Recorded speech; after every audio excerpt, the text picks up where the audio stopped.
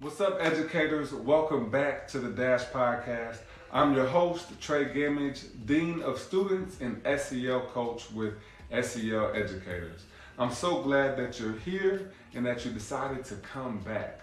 So if you haven't already, go check out our YouTube channel and subscribe. Now we're posting all of our episodes, videograms, and our exclusive SEL for PLC lessons also on our YouTube channel. In this episode particularly, we'll be focused on a review from the key findings of the SEL Supports in American Classrooms, which is a study that was conducted by the Wallace Foundation, one of the largest funders of SEL initiatives and research in the country, if not the world. Schools across the country are starting to embrace SEL in ways that were unimaginable just a few years ago. There was 7 key findings from this article, but we'll just focus on 3 of those findings right here today. The first of which is that 90% of educators say that promoting SEL would improve academic achievement. And teachers said that they can't even teach their kids effectively without considering the SEL needs in schools. Because if you think about it, how can you teach a student math, science, social studies, or any other topic if they're not okay with themselves? Some days our kids come to class hungry, some days they're sleepy, some days they're not focused, some days they're too geeked up. So my question is, how can we really expect to support students' social emotional needs if we're not practicing adult SEL? You must practice adult SEL first.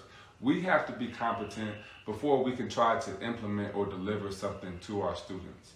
Do you deliver a lesson without first going over the curriculum? No.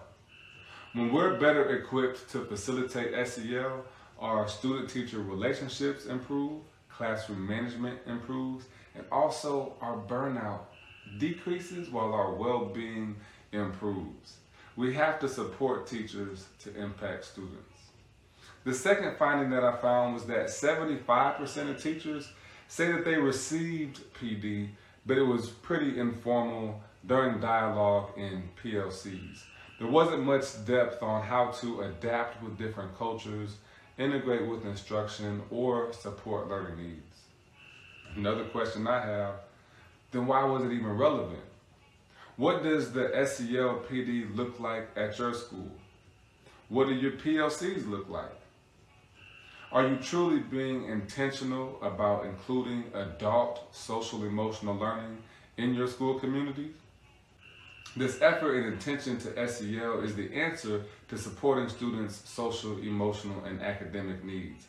If you don't have a plan in place or you're not using SEL in your PLCs, go to SELeducators.com now and enroll in our free course bundle.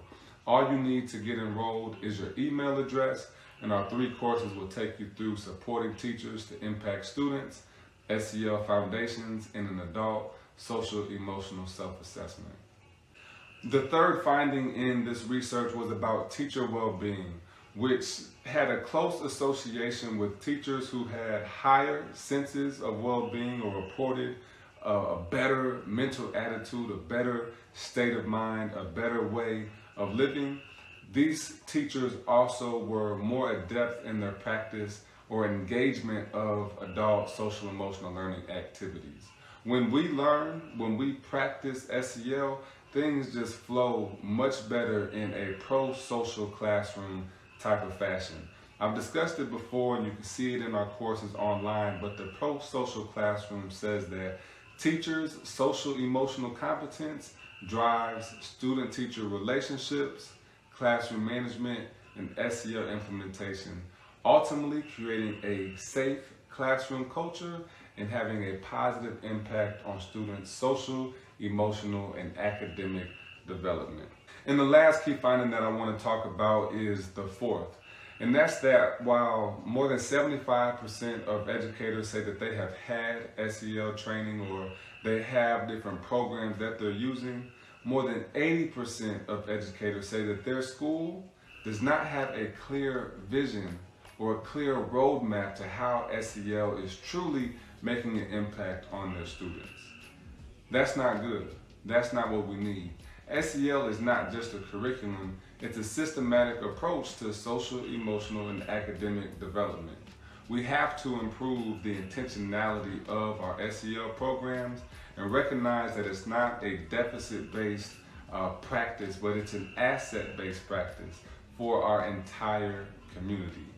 Asset-based community development means taking the talents, tools, resources, and assets in our community to build that community and make it thrive. So your efforts in implementing SEL in your school community should have a systematic approach which actually takes between 1 and 3 years to implement. But the first step is integrating adult SEL into your professional learning communities and professional development. Thanks again for listening to the Dash Podcast. Every week, our goal is to provide you with meaningful information and practical conversation about SEL in your school community. Don't forget to subscribe to Trey Gammage on YouTube, where you'll find a link to this report that we discussed today. And one more time, I just have to say it, go to SELeducators.com for our adult social emotional learning activities. I've already mentioned the free course bundle, but we've also got an individual membership in the school-wide SEL bundle. Don't miss out on practicing and developing your adult social emotional learning skills, because we have to support teachers to impact students. We'll see you next time. This is The Dash.